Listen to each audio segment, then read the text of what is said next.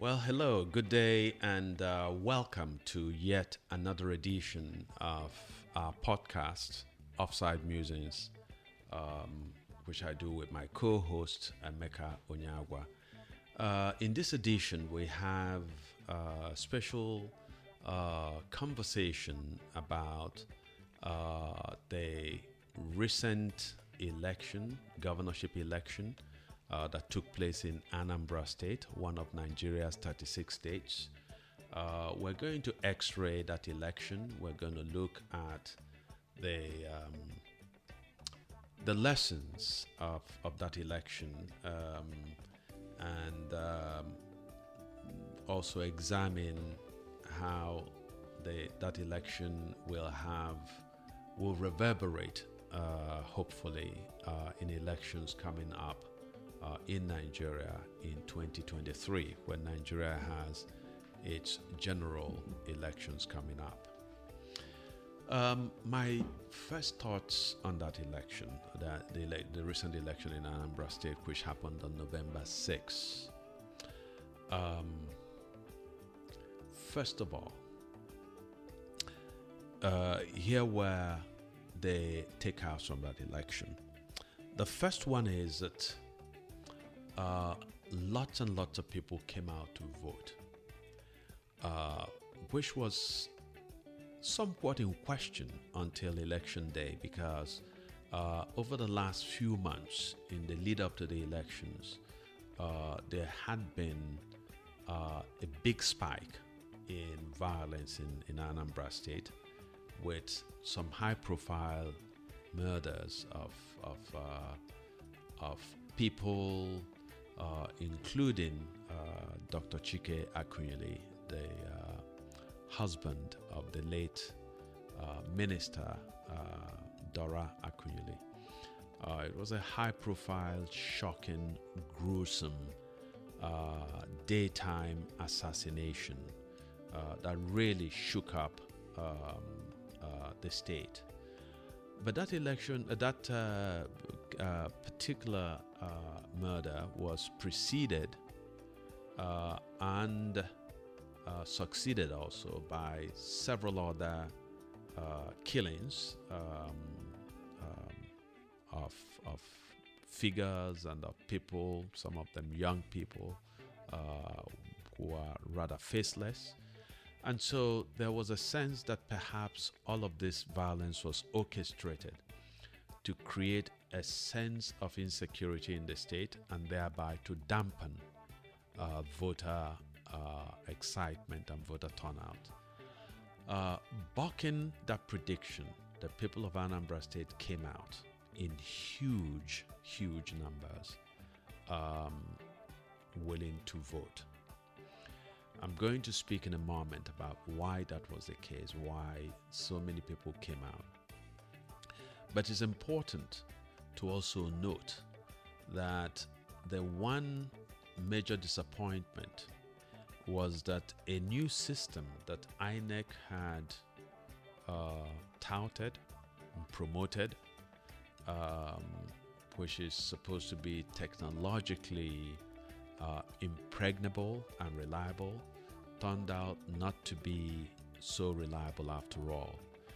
And so I spoke to somebody, a friend in Nigeria, and who said that it took him 3 hours to be able to vote.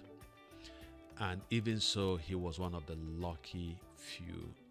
A lot of the people who came out to vote, the new technology could not recognize their faces, could not recognize their fingerprints.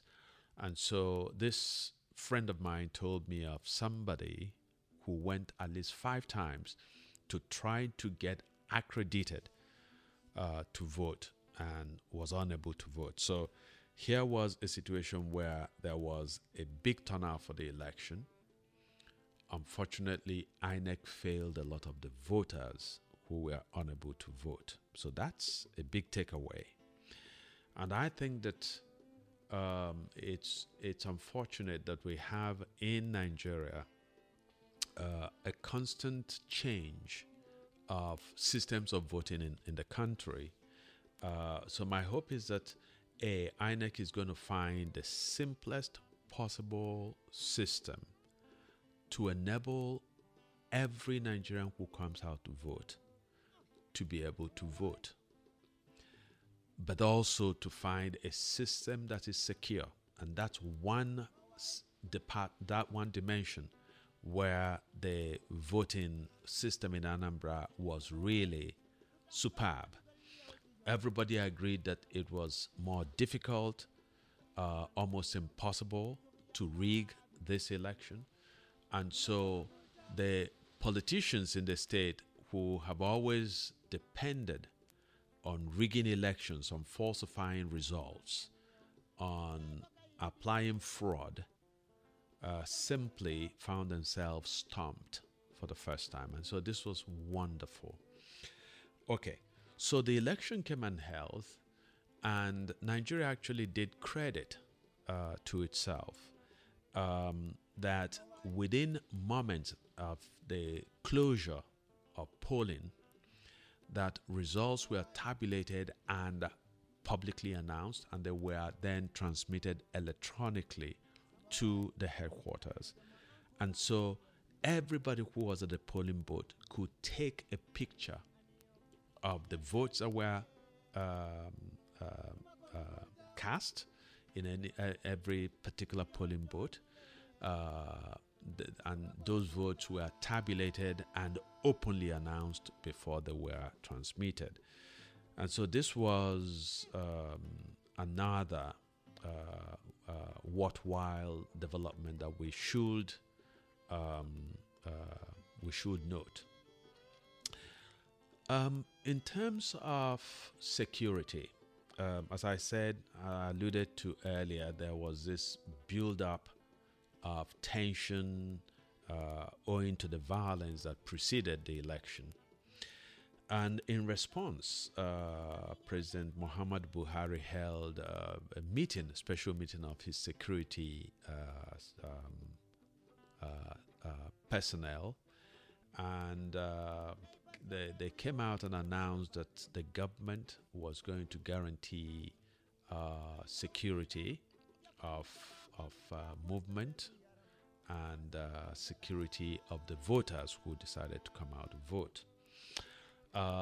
The law enforcement personnel in the country announced that there were almost 35,000 police officers and Department of State security officers and other military and paramilitary units that came into Anambra State to secure the election. On the one hand, the result was that for the most part there was little, if any, acts of violence throughout the state on the election. But for me, this is not something to gloat over, because if it takes 34,000 police officers and other units of law enforcement, as well as units of military forces, to secure one state, and Anambra State, in terms of landmass, is small. So if it takes all this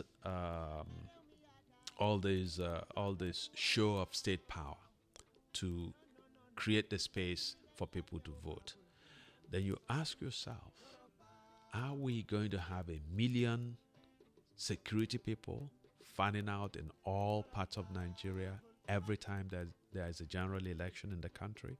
So it speaks, in my view, to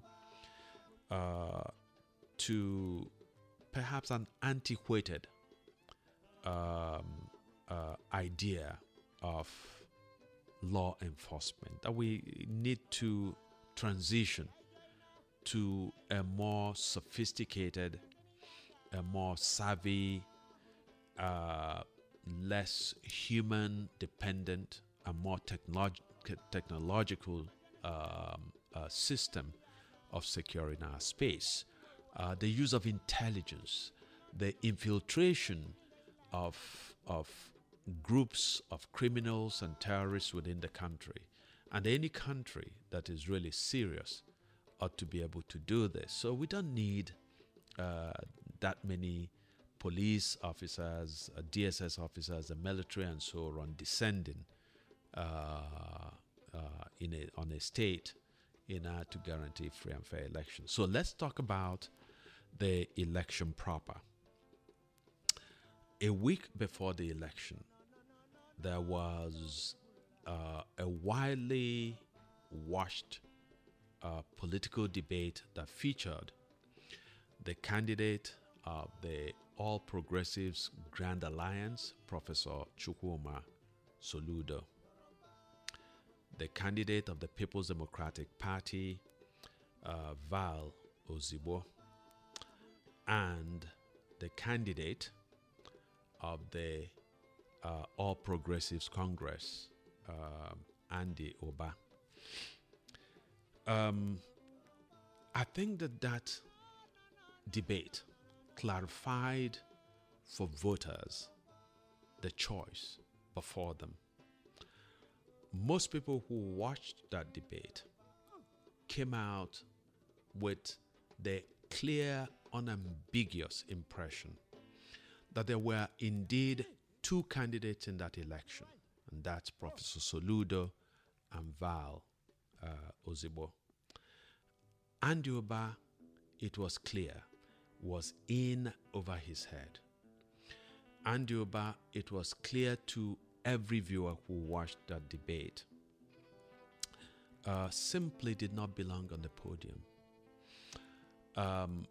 Andy Oba of the APC exposed his intellectual bankruptcy, and also just exposed his inability to articulate, to express in clear language whatever he proposed to be his plan for the state. And so if you looked at the result of that election, you saw that Soludo came first, in a very decisive way, followed by Ozigbo, with Andy Oba coming a distant third. So this was, and I'm going to speak later on in the program about the great positive service that Andy Oba actually did for the people of Anambra State. Anybody who's been following my writings in journalism, Nigerian papers over the years, will know that I became perhaps at one point the lone voice pointing to Andy Oba's intellectual emptiness, that this Andy Oba is a particular phenomenon that is almost tailor-made for the space called Nigeria. That here is a guy who claimed at one point to have a master's degree and a PhD degree, which he clearly did not have, and claimed to have a first degree, which he doesn't have, by the way. And so what happened at that debate was that Soludo actually then exposed something that I had also known for a while, that Andy Oba's school certificate, his secondary school certificate, his for those of you who are in America, his high school diploma is forged. Okay, and yet this guy was just this far away from becoming the governor of Anambra State. In fact, he was smuggled into office by a different, morally inept, discredited INEC, declared him the winner. I remember that in the so-called election that produced him in 2007, that Andy Oba actually scored more votes were allocated to him by INEC, by the Electoral Commission, than were registered voters in the state at the time. So I remember writing a column where I said that Andy Oba got a ghost mandate, that people who had died somehow had risen from their graves to vote for Andy Oba. That's how ridiculous a figure this man cuts in our politics. But I think that the wonderful thing that happened was that Andy Oba, in a sense, collaborated in his own unmasking. Okay? Andy Oba had no business being on that stage. If he was on the stage for the debate, his role should have been to fetch a cup of water for the two real candidates who were sitting on that, who were standing on that podium, Soludo and Ozigbo. But as I said, later we're going to talk about just the bravery, the sheer bravery of Andy Oba in deigning to come and stand on the stage with real candidates, and how that has perhaps permanently demystified him. So I look forward to the conversation today, and it's an exciting subject, and we're going to talk about the lessons that we can carry over from the Anambra elections for the elections that are coming up, general elections in our country, in Nigeria, in 2023. So thank you again for joining us, and please relax and enjoy this conversation. Thank you.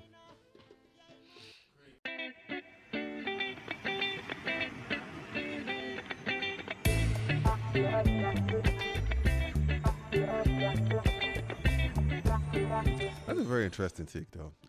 I mean, that was one of the big things from that election. Andy Oba, I mean, he has a long history. And for those who don't know, Andy Oba is a man who I believe famously went, not to go too far back, but Obasanjo goes into prison.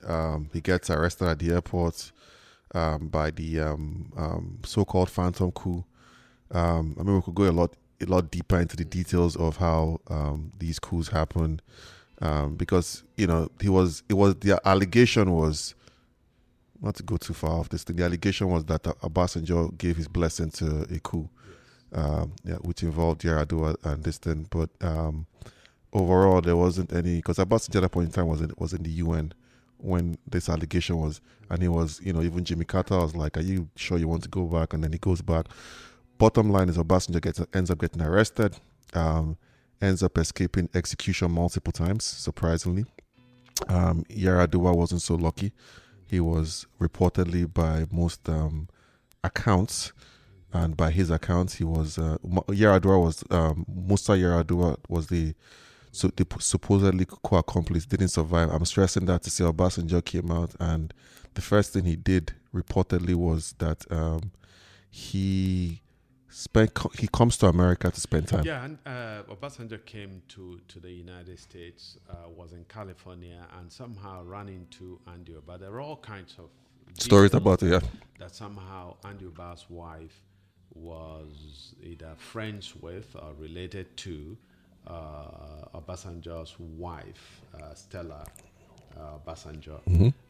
But somehow Andy, in his civility, in his unctuous attention to Obasanjo, must have impressed the heck out of the man that Obasanjo hired him in the position of special assistant on domestic matters. Mm-hmm. At the debate, Soludo basically distilled down the meaning of that to say that Andy was a glorified housewife.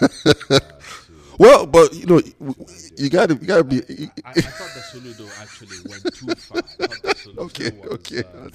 Yeah. So I thought that Soludo should have exercised some restraint there. Mm-hmm. The special assistant to the president of Nigeria on domestic matters should be regarded as a special assistant on domestic matters, not as a houseboy. So I want that to be on record. But also Soludo's point, broader point, I think, is that Andy held what in any other country should be regarded as an inconsequential position. So there was nothing no challenge, no strategic thinking, therefore no strategic acumen that Andy could have acquired from that role that prepared him for subsequent enthronement as the governor of a state, or that prepared him to be an impactful senator. So, and so it's no surprise that, of course, we were lucky that after Andy Oba was imposed by INEC clearly in 2007 as a governor of Anambra State, that the Supreme Court did the right thing by ruling that Peter Obi had not finished his tenure and thereby removing Andy Oba. So that actually skirt the question, the broader question of whether Andy Oba was properly elected. He wasn't, okay? How do you know that an election is a credible one? You know it from the response of the electorate, from the response of the people. So Soludo becomes is declared the winner of the November 6th election in Anambra State. And there is great celebration. People are out there buying beer, just hugging on the streets and so on. Yeah, everybody who you talk to said, now we can exhale with relief. When Andy Oba became the governor in 2007, not through the will of the people, but through an imposition by INEC, Anambra, in the words of somebody who spoke to me then, said, Anambra is like a funeral, okay? So that's when you know that the people did not vote for this guy. And so incidentally, I'm sure that you know about a statement issued, I think, yesterday or so by Andy Oba's political campaign, rejecting the trouncing that. I think they even had their own projected results or something like that. You know, which is, you see, Andy's legacy is that wherever Andy has won anything politically, whether it's a party primary, and of course there's a larger question, right, of was he even a proper candidate for the APC? I don't know if you know, but a court was to pronounce on November 4 because George Moghalu, who wanted to contest for the primary of the PDP, of the APC, actually has gone to court saying that the panel that the APC sent to conduct the election was just basically taken by Andy Oba and giving results that they went ahead and announced, okay? And so the court was to pronounce on that on November 4, but I understand that Andy's counsel prevailed on the court to delay the judgment till December 20 or something. I fully expect that the court on December 20 is going to announce that Andy Oba was not properly nominated by his party, and therefore that he wasn't even, technically speaking, a candidate of the APC in the election. And so part of the argument that his people have made is that Andy polled something like 200,000+, okay, in the primary that didn't hold. Yeah. And so how come he's getting only 50-something thousand votes in the general election? The onus is on Andy Oba to explain exactly that question. How could you have got 200+ thousand votes in a so-called primary, okay, when you couldn't muster more than 50,000, when you mustered only 50-something thousand in the general election itself? It tells you that Andy, for the first time, perhaps for the second time in his career, the first time was when he lost the Senate. Okay, he seated the Senate in the Senate to Ifeanyi Oba. So perhaps for the second time in his political career, Andy's know-how, which is to rig elections, was checked. Yeah. I mean, it's very interesting, man. I mean, there's the Andy Oba angle of it. There's the the general angle of it seemed like, given the choices that were there, the people's will at the final box was reflected, probably, I would say. I don't know how much rigging still took place and how much irregularities might have taken place, but it does seem like if you go from the polls, talking with people, it does seem like the overall will of people, based on the 3 or 4 major choices. There was the ADC guy who didn't even vote for it. I don't know if you saw that. The guy comes out, and he was the first person that gives the congratulatory message. Let me get my words out. So anyway, he's the first person that come, and then it turns out that they actually had a video of him where he was voting, and he wasn't even voting for himself. Oh my God! it was so funny, man. I was just watching it. I was like, wow. Actually, my prediction is that when Andy Oba went in there into the polling booth, if Andy Oba had a moment of self-scrutiny, that perhaps he voted either for Soludo rather than for himself, that would be actually, that's something that will make me very sympathetic to Andy, because in the Socratic sense, in the sense of Socrates talks about self-knowledge, and self-knowledge comes from examining our life, opening ourselves up to difficult self-examination. And when you open yourself up to that kind of examination, there is a humility and an essential modesty that become that will become evident, okay? And one expression of that humility and modesty is for somebody to say, I really want to be governor of Anambra State, but I went out on that stage with Soludo and Ozigbo, and I was schooled by them. It was as if I was an elementary school student in a debate with a PhD student, okay? And not just any elementary school student, but a poor elementary school student. So if you have to vote, if this elementary school student wants to impress us that he has learned something, that can be expressed in saying, okay, I shouldn't vote for myself. I should vote for my betters. And that was Soludo and Ozigbo. Yeah, it was very interesting because, definitely they had all the plans and the machinations, and we had different stories which didn't really add up about various amounts that Andy had paid. But clearly there was money exchange from his camp, and probably a few other candidates that wanted to win. It was supposed to be for the highest bidder, apparently, and Andy is supposed to be the person with the willingness and the deepest pockets combined to go into that venture. It's supposed to be, by the way. Obviously, their political godfathers are back people that also, but none of that played out in terms of that. Yeah, well, in fairness to Andy Oba, okay, and one of the things that we made a commitment to doing when we started this podcast is that we're going to call it fairly. Right? Yep. And so we must be fair to Andy Oba.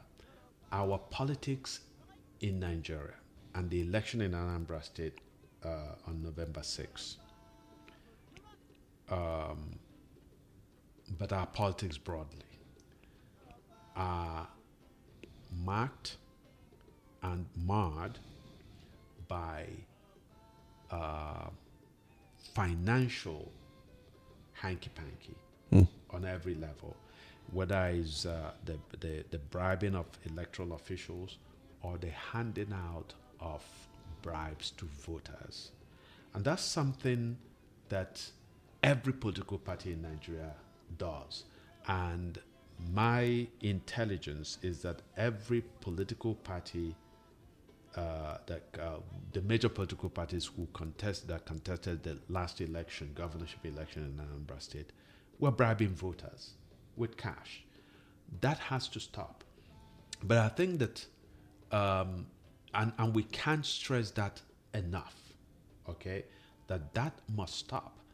But in a sense, part of what sustains that practice is the idea on the part of voters that politicians go into office and they concern themselves primarily with self-enrichment. And so the voters see this interaction at the polls as their opportunity to cash in a little bit. But in embracing that politics, that toxic practice, the voters are caught in a catch-22 because you receive a few thousand naira and you cast your vote for the candidate who paid you, okay? The candidate goes in there and feels then morally entitled because it's like they played the lottery, okay? They spent a few dollars, a few naira, playing a lottery, they won big. So who is to then blame them if they stop providing basic infrastructure, if they stop paying salaries, if they stop investing in the things that sustain society, okay? So voters ought to be careful in embracing this bargain that ultimately works against them, right? But there is, even within this terrible economy of bribery that goes on at the polling booths, there is a glimmer of hope. Somebody told me of a polling place where the APC, Andy Oba's party, as voting was about to end, just upped the game and started giving each voter 15,000 naira. Wow. Vote. And he said that the other parties who were giving money could not compete. But that a lot of people who received the 15,000 still went in there and voted for the candidate, because their whole point is the person who provided this money, whether it's Andy Oba or whether it's his political sponsors, did not earn that money. That often that money is already illicitly acquired. So people feel my money has been stolen. 15,000 right now should be, it would be probably about $25 somewhere around there. It's not up. Is it up? It's up to somewhere at $5.50. $5.50. Let's say it's about 25 somewhere, $25 per. Anyway, I'll be surprised if it is up to 25 now. Yeah. Anyway, well, $100 is 550. Yeah, $100 is 55,000. 55,000. Yes. So if somebody's giving you 15,000. Yeah. So that, yeah. My math is still good. 25. Yeah. Maybe it's closer, Yeah. It's about 25, 30. Yeah. As you can see, Yeah. Yeah. But then again, you have a country that the minimum wage monthly is still 15,000.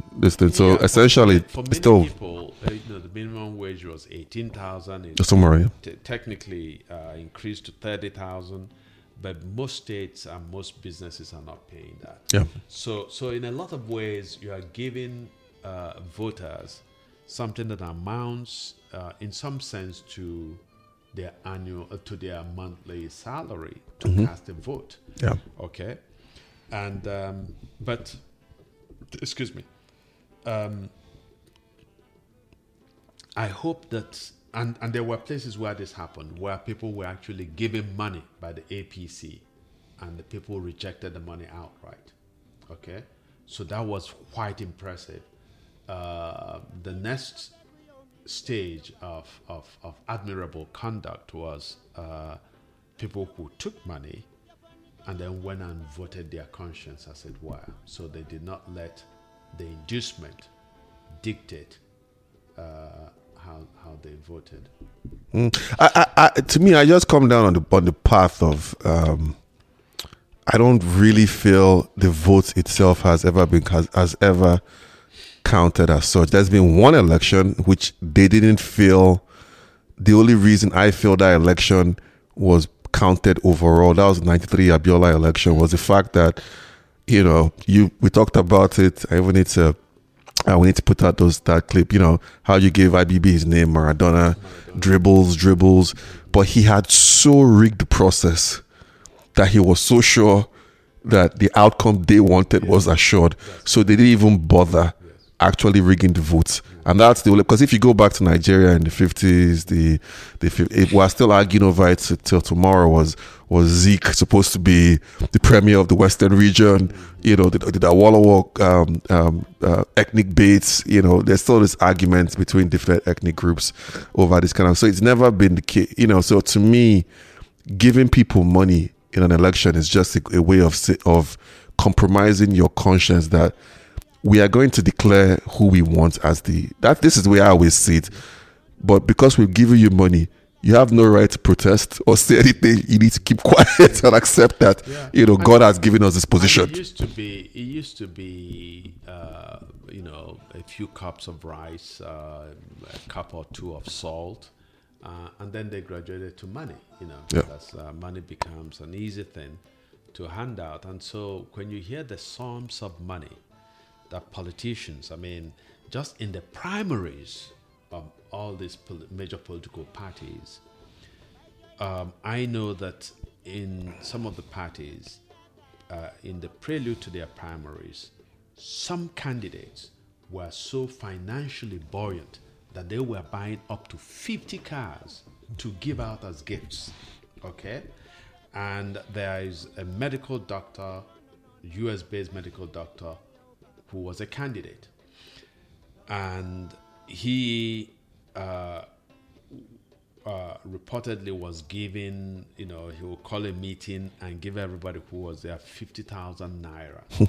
And so the other candidates of the PDP, called him, to call the meeting and said, listen, we can't spend more than 3,000 because we don't have money to, so they made a pact to spend 3,000 as gift per person. And so what this guy did was people will gather for his meetings and he will give 3,000 and say that's the maximum we're allowed to give. And then he said, but I have a foundation that is supporting me. So that foundation has asked me to give you 50,000. So people will collect 50-something thousand. And of course, this candidate lost woefully within his own party, partly because of the internal contradictions in the way political parties hold their primaries. So the truth is that we have to rethink the way that each political party organizes itself internally, its internal affairs for elections. Because ultimately, you find that money is still, as such, an inordinate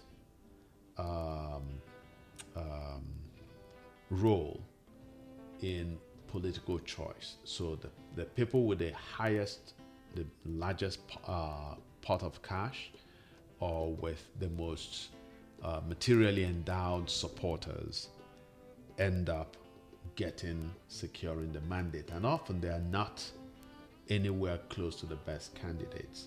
So in a country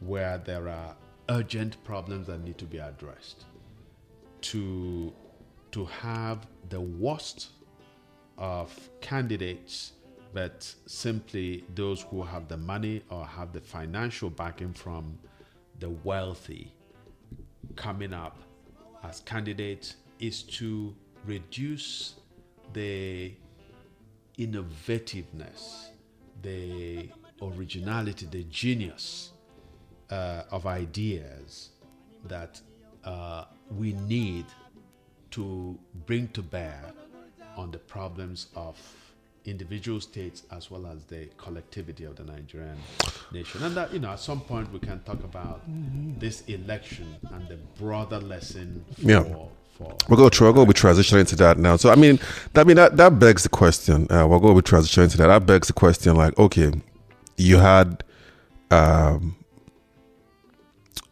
what they call it, you had the PDP, which ends up, long story, coming up, swallowing up, for the most part, the other parties. And eventually, when there's an internal revolt, this is just a summary of it. When there's an internal revolt in the PDP, they form the APC from the same PDP people who just, change their agbadas and carry some broom, like some magic thing, and then they form their APC. In this case, you have APGA, which people, we could say is a regional party to a large degree. It's very much a regional party. You could look at it 100% regional party, where after the seasoning of Emeka Ojukwu, because he has a seesaw history with Igbo people, wasn't liked at the beginning of prior to the pogroms, and then the distant, and then going into the Civil War, it made him a national hero. But there's obviously something you covered back in the day, the way he came back and the way he treated the political elites, and then he ran and then he lost his Senate elections and stuff. So it was much he ran to the center for that. He didn't even just become, it's a much deeper conversation, but he comes in, and at the end of the day, he literally elects Peter Obi to a large degree. I don't know if you disagree with that, but he literally pulls out and he literally makes APGA. He literally makes APGA. And all this is, the thing is kind of smaller, just tied into what you're saying, kind of smaller, organized party entity do what, while moving forward in Nigeria, kind of smaller, organized party entity, political organization, can they pull this up with the Nigerian ecosystem? Is it a one-off? Okay, so this is in some ways, and I was just discussing this with a friend a few days ago, that APGA perhaps is a political party in the truest sense of political party in Nigeria. This is what I mean. That people see APGA as not just as a political party, but as a movement, as almost a kind of movement that embodies something of their hope, whatever that hope is. Okay, so Ojukwu, the late Biafran leader, gave APGA a kind of credibility when he stood behind Peter Obi, and Peter Obi won. And when Peter Obi was going for re-election, there were questions about how he'd run his first term, and people had profound questions about this. But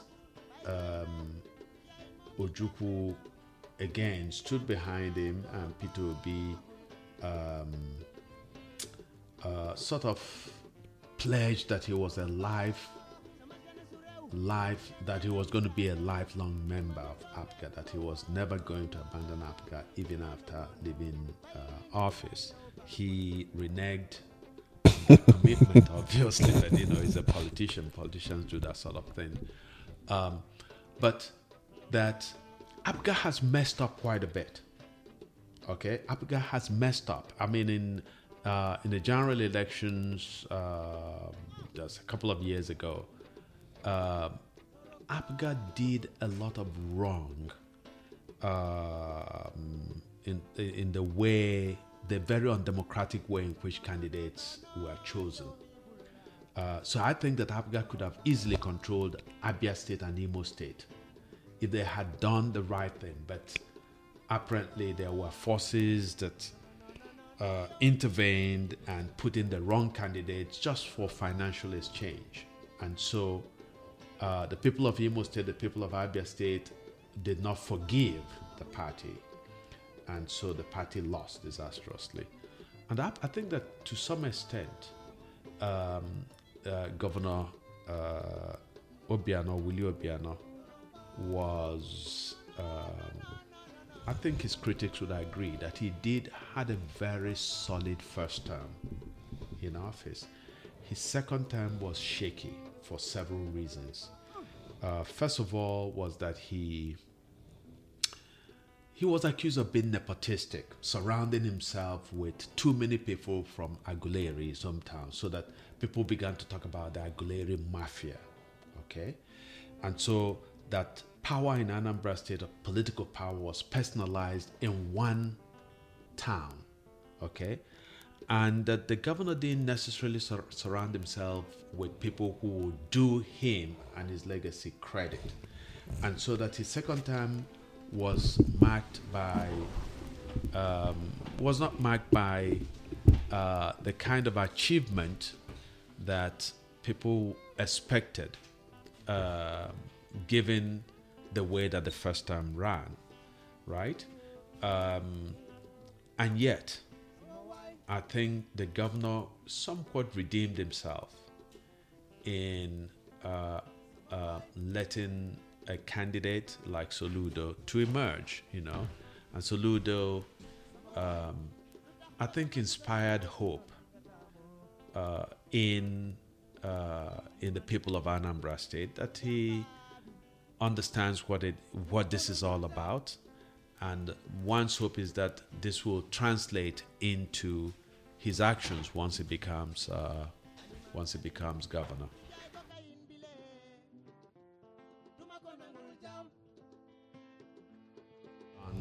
And this is one area where I fault Peter Obi's statecraft. I think that Peter Obi, if he had a broader vision, could have positioned APGA to take over some more southeastern states. I think that Imo State easily could have been in play, and Abia State. Enugu perhaps not so much, but Ebonyi could have been in play. But I think that Peter Obi limited his vision to he was satisfied with being in control in Anambra, and that was it. And then ensuring that, the party succeeded him, right? I think, as I said, Obiano was a big success in his first term. He undertook some bold projects.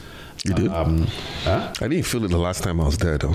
You didn't feel it? I didn't feel it. Well, okay. So when I say bold, let me sort of go back and correct myself, because I'm actually a critic of what goes for bold in our state, right? That's fair. Nigeria. Mm-hmm. So one clear achievement of Obiano's first term was the return to the state of a robust sense of security. Okay? So I remember that at one point when Peter Obi was governor, kidnappings and robberies were so prevalent that people were doing traditional weddings in Lagos and Abuja and elsewhere. Yeah. Because if you came home and you held a big traditional wedding, you were expected to be either kidnapped or armed robbers to attack you. So Obiano came and set up whatever architecture that he put in place, and he used community intelligence, because within communities people know the bad elements, the criminal elements, right? Mm-hmm. So Soludo, not Soludo, I hope Soludo sustains it, but Obiano set up a system where in every community a few people were hired who will give intelligence to the law enforcement.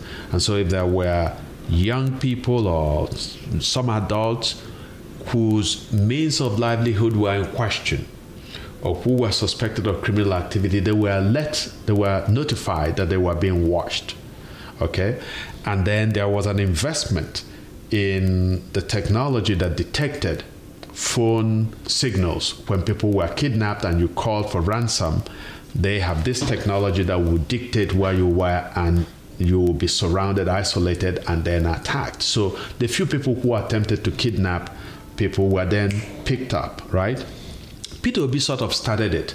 Peter Obi started a policy that if you are implicated in a kidnap or robbery, the house where you lived or any asset you had will be destroyed. Okay. Destroyed. Yeah. Not even seized. No, not even seized. Which raised all kinds of problems. But it worked because landlords who had criminals. Because if you are renting an apartment and you commit a crime, there the whole block will be destroyed. Why, for spiritual purposes? Like what's the... I guess that was the government's way of saying to people, if you are a co-tenant and you know that your fellow tenant is a criminal, report him. If you're a landlord and you are renting to a criminal, report the criminal, because you stood to lose in a big way if the criminal was detected and traced to your place. Any home where a kidnapped victim was kept was destroyed. So Obiano came and sustained that, and so suddenly I'll go to Anambra State and I'll drive out at night. I will go to Anambra and be on the road at 1 a.m. And the interesting thing was that there were markets. I would drive through towns and their markets were open at 1 a.m. and people were walking around, bars were open and so on, and I'd never seen a thing like this, okay?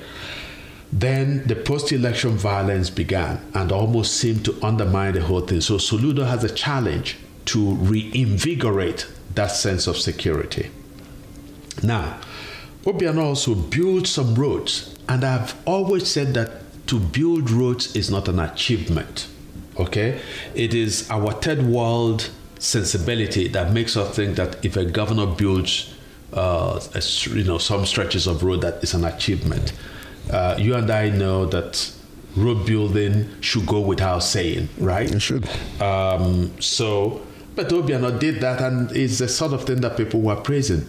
But with the rains, the kind of heaviness of the rains, the reports I get now from all over is that the roads are washed off. So again, I've always said that there is very little quality control compliance and enforcement in our space generally. So contractors get a contract to build roads, and technically what they do is the equivalent of just painting the road black. So the first heavy, serious rain comes and the roads are washed off. So voters, as I said, voters forgave APGA, and so Soludo should, in a sense, pay a debt that the voters have said, we're going to forgive you this, but we want you to pay it to us. The roads are so terrible. Everybody I speak with tells me that all the roads, and I was just in Nigeria, in December and January of this year, right. And the roads were reasonably good. I hear that all those roads are now terrible.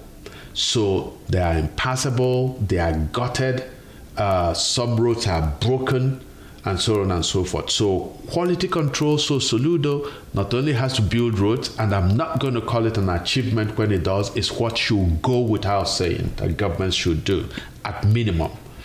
But he should ensure for the first time that there is quality in the roads and that there should be maintenance of our roads. We shouldn't wait until the roads become impassable or have split into two before we pay them attention.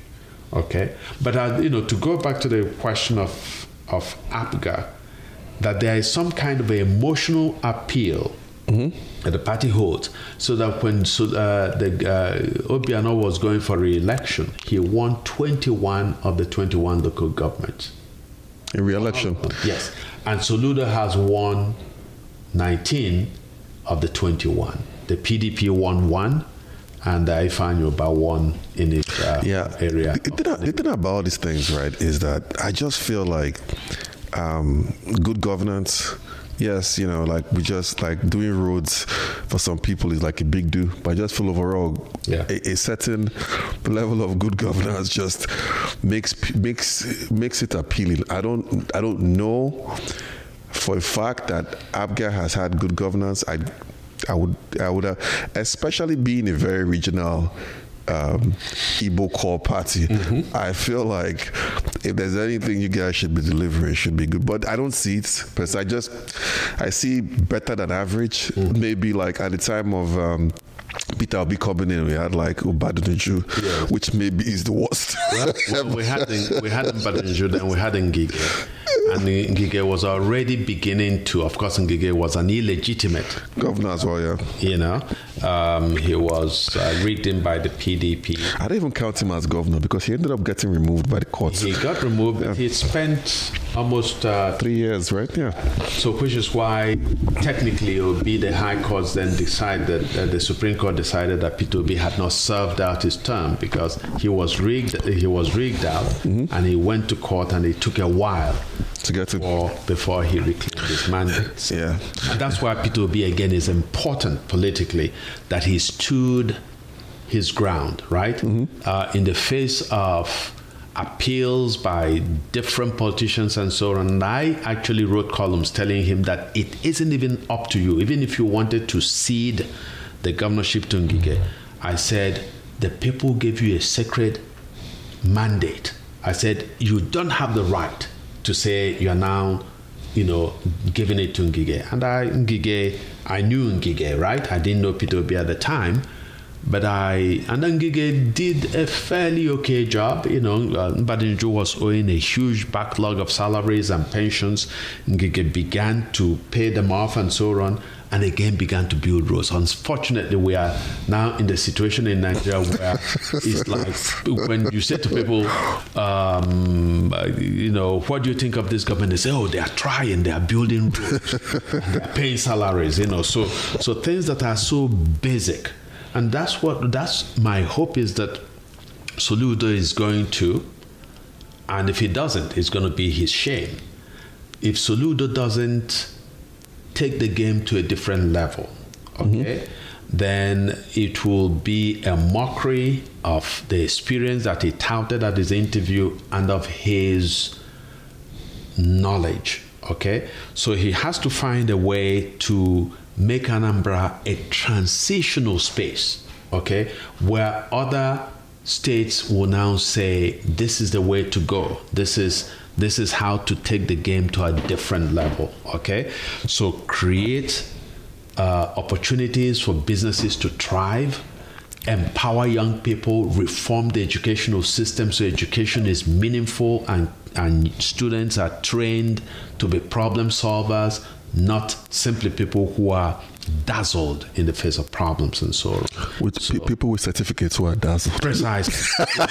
So what we have in Nigeria, and I was a Fulbright professor at the University of Lagos, and I was shocked that there were students in third year in high school in the English department who couldn't speak one correct sentence to save their lives. And I remember a scandalous answer that a student wrote. A question I asked on Things Fall Apart.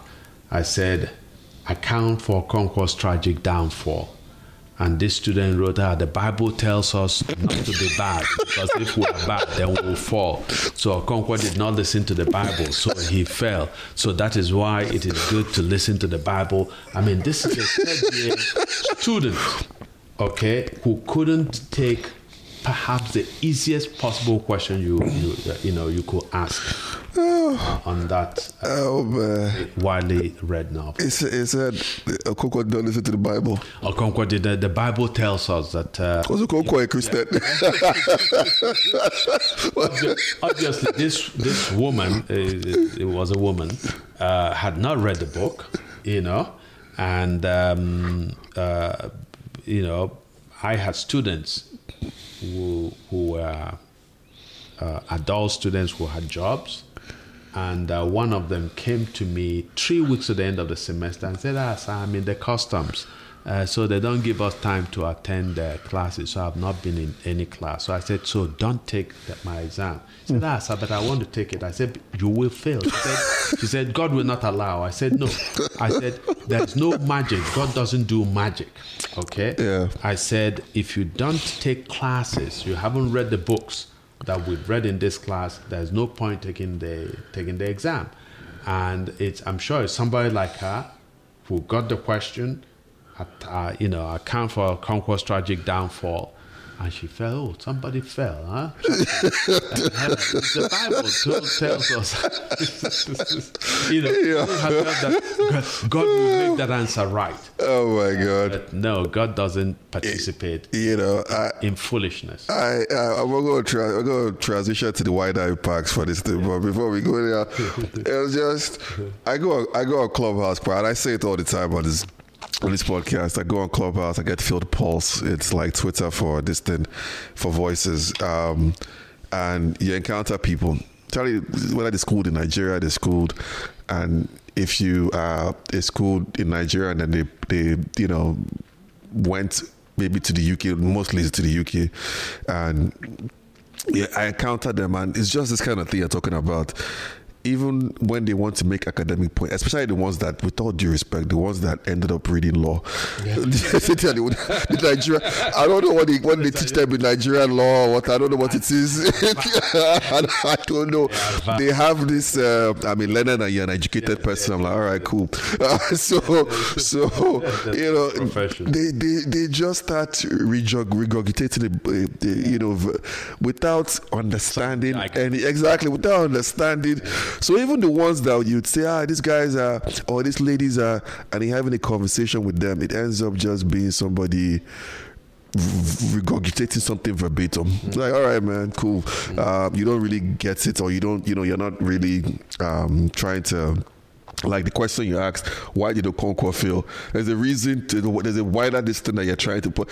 But maybe the best you get is somebody that will just verbatim, Okonkwo failed because he went from A to B, which is cool still, but it doesn't, you're not, academic exercise for me is about thinking overall. And in that regard, it's just like, so in that regard for this, it's what's the wider how do we look at the wider implications for Nigeria? What might happen? Mm-hmm. I had all kinds of permutations. People are saying it's in a way it might be a good storm, because a lot of those people that have held Nigeria hostage for a long time are fast aging. Mm-hmm. Even if they have their ages in their 70s, still a lot of them do not look like they are in their 70s. Mm-hmm. They don't have the Bola Tinubu, all these guys that they are propping up for 2023 do not seem like they have the rigor for it. Now, we saw Joe Biden get elected in America. We see Bernie Sanders should have gotten elected 4 years ago if they had let him, but that's just my own take. We have seen, but it's a different system. In Nigeria, I don't foresee some of these guys having the strength to this thing, but that doesn't stop them from having their cronies, acolytes, lackeys, selected people, and even whether it's their blood or not, being the ones that they'll pass on the power to. That danger is there on one part, but overall, what would be the wider implications for, because, I wouldn't want to also overplay it in terms of, like we talked about, ABGA was pushed on by, even at the height of Andy Uba literally taking Chris Ngige to the toilet to forces, beats him up and forth. So it's been there that ABGA was actually Chris Uba. I think it was decisive, because before that debate, there were still people who didn't believe that the point that I made years ago, that Andy doesn't have a first degree, of course, if you don't have a first degree. What was he doing in America, though? Okay, so Andy, first of all, lived in Canada, went to Concordia University apparently, but flunked out after a semester or two, right? Then he went to, moved to LA and took classes at university and flunked out, okay? And by all accounts, he was a cab driver for some time, and then he owned a business where Nigerians mostly who had accidents, automobile accidents, some people will suggest that those accidents were orchestrated, had to go for massage, you see, by some Nigerian doctors who ultimately, some of them had to flee in the face of investigation by the FBI, right? Wow. And so basically, Andy was somebody of very modest at best means in America until he met Obasanjo, went to Nigeria, warmed himself into Obasanjo's heart through acts of just absolute civility, you know. And so Obasanjo trusted him and he made a killing because Obasanjo ran a very corrupt government. And so Andy oversaw a lot of that, those underhanded deals and so on. So he made a lot of money. But in order not to lose sight of the question you raised, I think that we should institute a practice that anybody who wants to hold a major office, political office in the country, whether it's to be in the House of Reps or to be in the Senate or to be in a governor or the president or vice president, that there should be a political debate televised, okay, among the candidates of the maybe 3 or 4 main political parties, so that the viewers, the voters would then have a clear view of how you present yourself and what program you propose to pursue, right? And this will do 2 things. One is that it's a process of, it enables readers to scrutinize these candidates, and also it holds you to the promises you made. So in case you go into office and you start doing something else, people had you on the debate stage saying this is what you're going to do. So it's a way of holding candidates accountable. But once people see this, I think that the Tinubus and the Atikus, okay, and the Buharis, okay, and all Jews or Kalos of our political space are going to disappear. Because they're going to stand on that stage and display their mere mediocrity. Okay? And I think that lesser known candidates, but who have a grasp of issues and who have evinced the technical know-how to run a modern society, because that's what Nigeria needs. Nigeria needs to transform and transition quickly into a modern society, which it isn't. You know, so we all think that if we hold our cell phones that we're a modern society, we're not, right? So that's one. Debates are essential. Debates made a huge difference in the election in Anambra State. The other key thing is that INEC must invest in a simple but foolproof system to render it, make it easier for voters to vote, and once they've voted, for the votes to be sacred and not simply changed by somebody writing. Asking the government to do something. Well, you know, and they should do. But the citizens, you know, like what happened in Anambra State. So the elections, the results were tabulated, published right there, and people took pictures. So if people have taken pictures of all the votes cast in this unit, and the electoral commissioners, the electoral officers were there, they knew they couldn't write the result, the false result. If you announce it, you face the possibility of being lynched by people. Okay? If Soludo won an election and you announce that Andy won at that polling, but people will lynch you. Okay? Of course, if Andy won and you announce that he won, people will be happy. You will see that most of the people there are his supporters, so it will be clear, right? And so if we start doing that honestly, so that votes, once they finish voting, you tabulate, you display the results, and any party representative can take pictures. And so when all the pictures that people have got from all the polling booths do not agree with what is being announced, people will know that rigging took place, right? And you can go back, if somebody goes to court, he can muster all his party agents who will show the picture, the authentic picture of what was announced at polling booths to demonstrate that the election was rigged. So that's another thing, right? Soludo was quite brilliant in articulating his political program. Ozigbo was also quite admirable in the way he did it. Andy Oba just was lost. He couldn't, his whole this is, we have to engage, we have to look at it. This is a problem we have to look at. You could see that he was lost. The other two candidates who had a program didn't have enough time. They constantly, went beyond time when they were speaking. Andy Oba often gave back time because he had nothing to say. He was praying for time to pass so that the agony would end for him.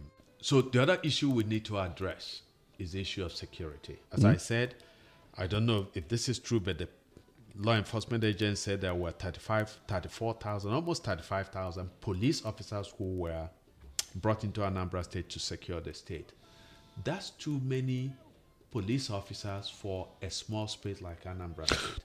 Too many based on the amount they have in total. Precisely. Okay. Too many based on the amount of police officers in the country. Total, because in a national election, that ratio can be sustained. You cannot give every state, and there are states that are much bigger than Anambra, okay, and have more population, right? So if you are bringing in 34,000, let's even say that you give every state 30,000.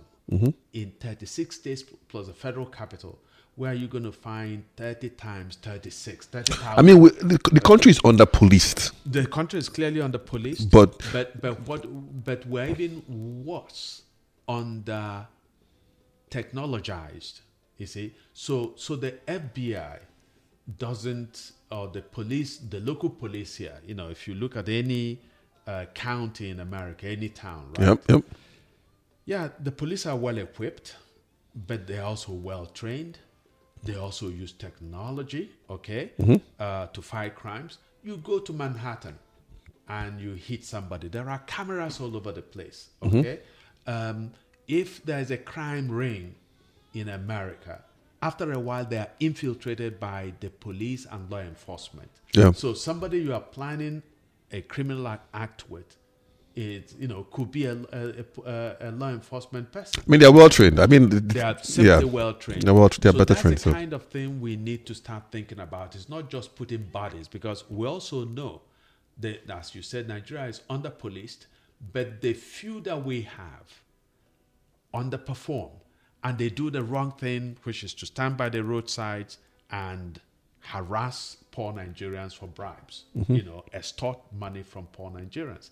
The other thing they do is that they now go in the convoys of they are used as posses for as security details for the criminal elements who have destroyed Nigeria. Hype men. Now go around in vehicles, and they can destroy. If you don't get up their way quickly, they can smash your window. Police will smash your windows and continue.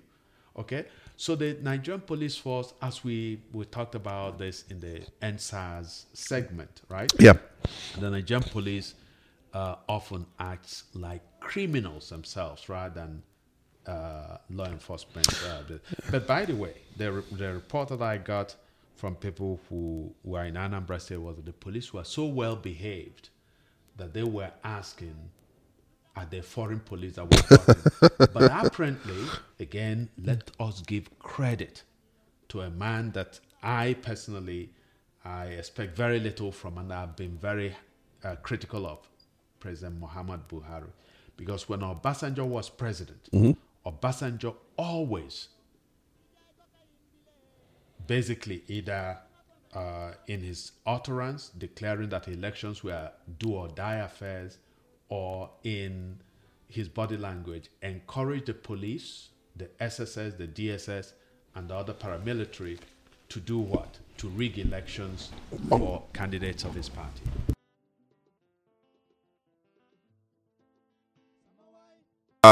organizational. So that's for you. You're looking at it from an organizational perspective. Yes. People need to believe in a way, like, man, there should be more organization and all that. And I mean, I do feel, and I'll keep saying it here on this podcast.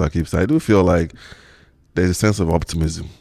In a way, I also do feel I have a sense of deja vu, because I've seen this episode a lot of times. I remember Obasanjo, the first election, 1999. I saw that election.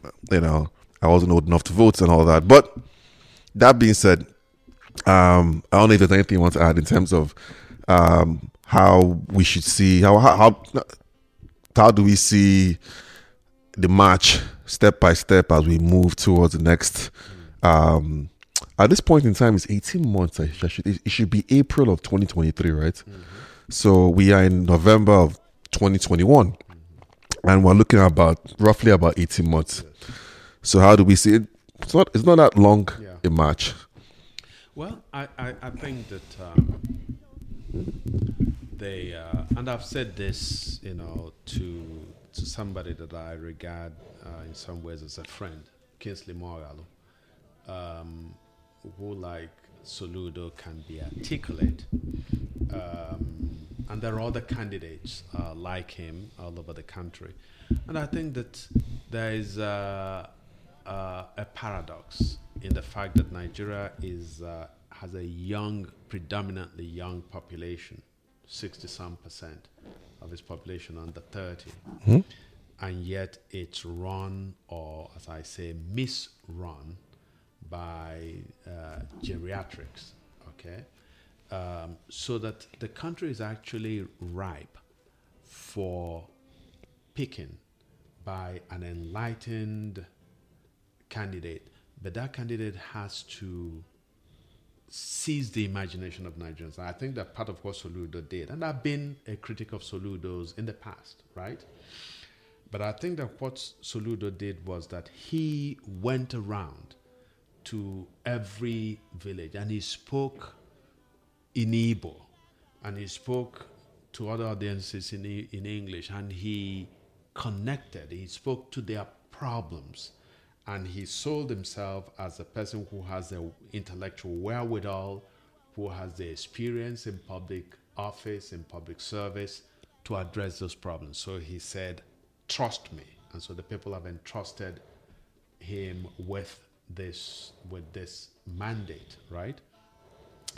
So I've always told younger, enlightened aspirants for political office, people like Kingsley Moghalu, that they have to do what an Obama did, okay? That Obama, in a sense, went around and spoke to young people, okay? Spoke to their concerns. And young people get it in a way that that older people do not. Older people have this investment in parochial, primordial attachments to race and religion, mm-hmm. and all such things, right? But when you speak to young people, they understand that they don't have jobs. They understand that their parents have died because there were no medical facilities. They understand that they don't have infrastructure in their country. They understand that there is no safety and security. They understand that they cannot count on the police to do the right thing, that the police would often do the criminal thing, mm-hmm. rather than fight crime. If you are able to use the language that young people understand, and you go to campuses and you go to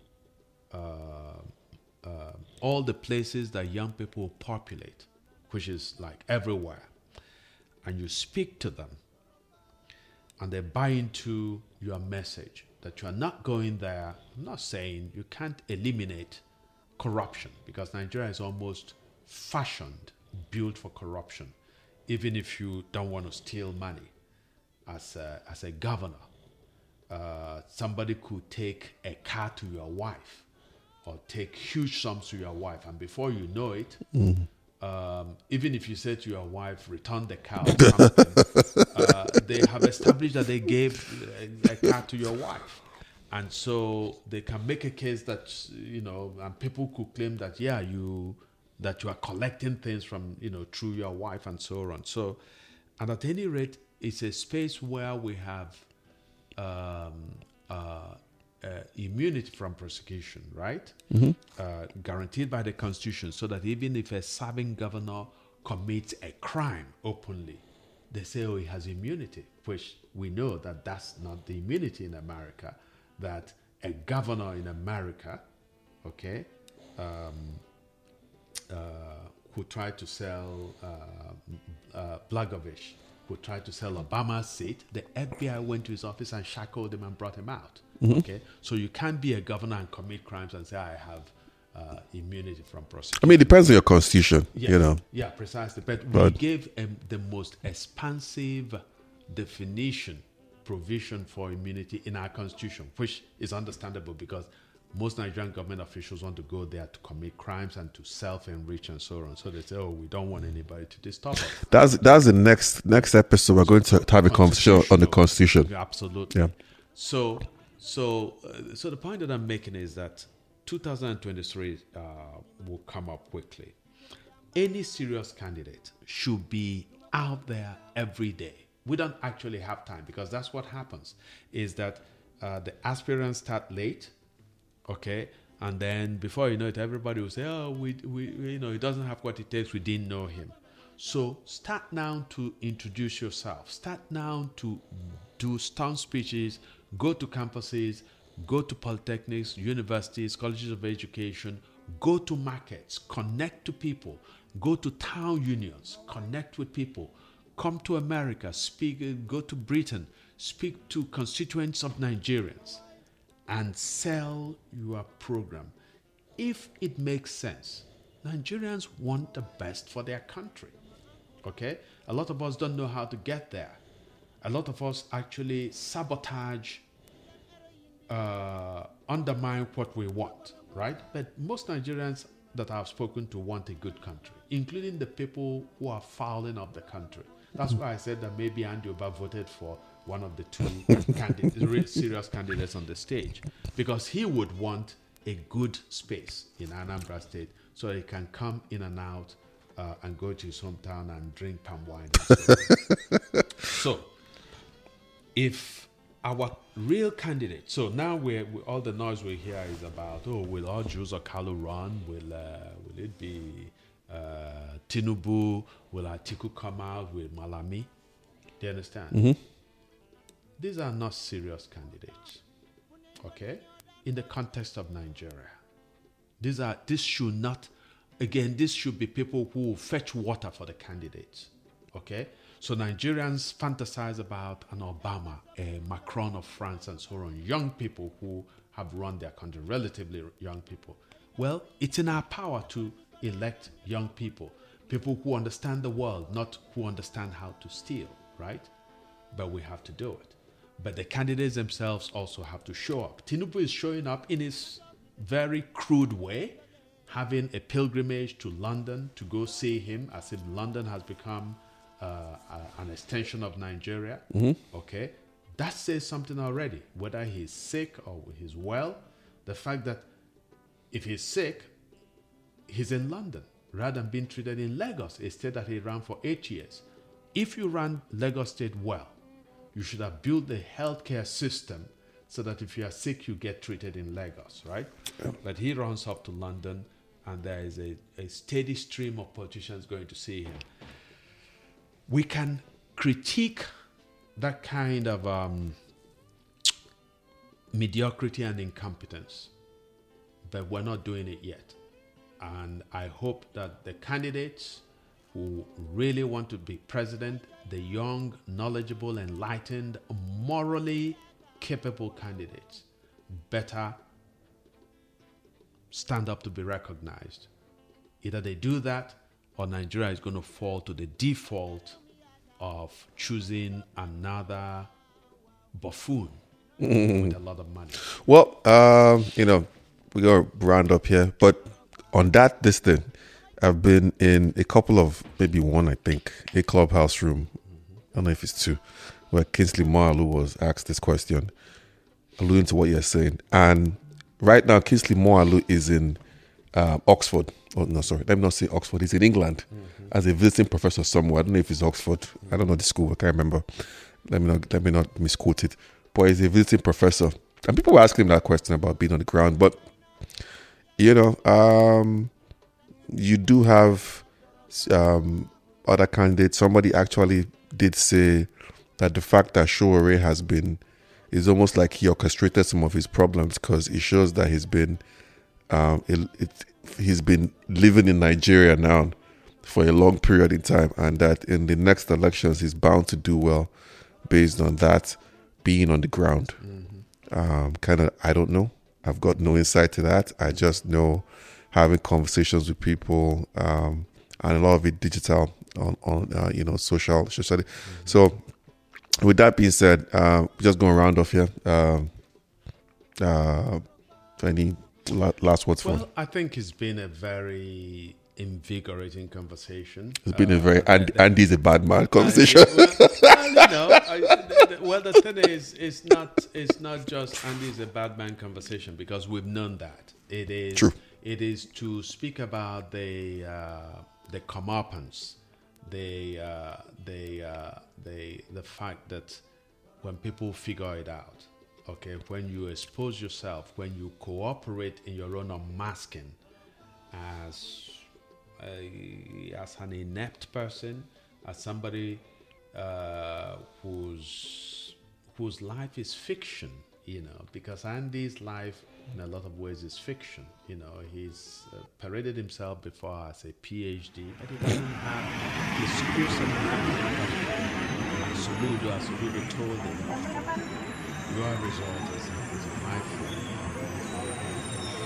secondary school. How did he get into? Because how did he get into like Concordia and all this? But you know that in the US,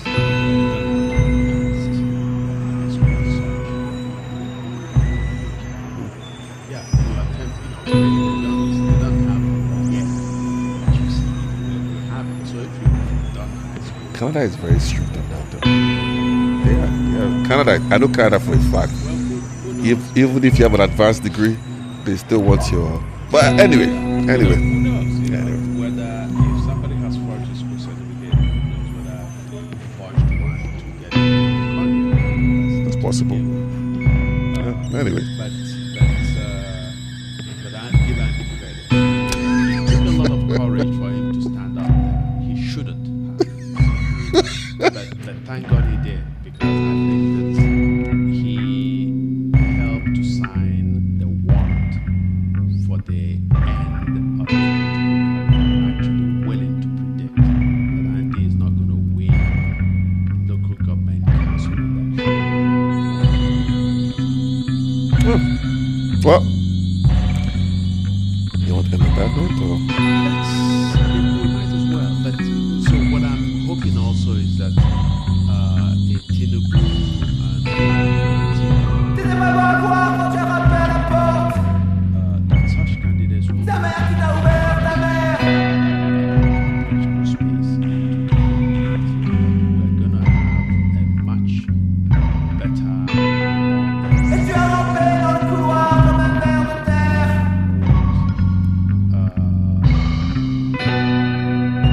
give us a sense of a better, more imaginative, more innovative blueprint.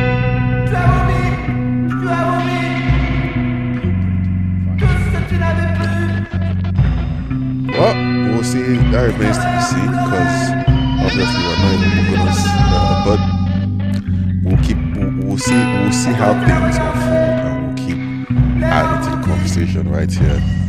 So,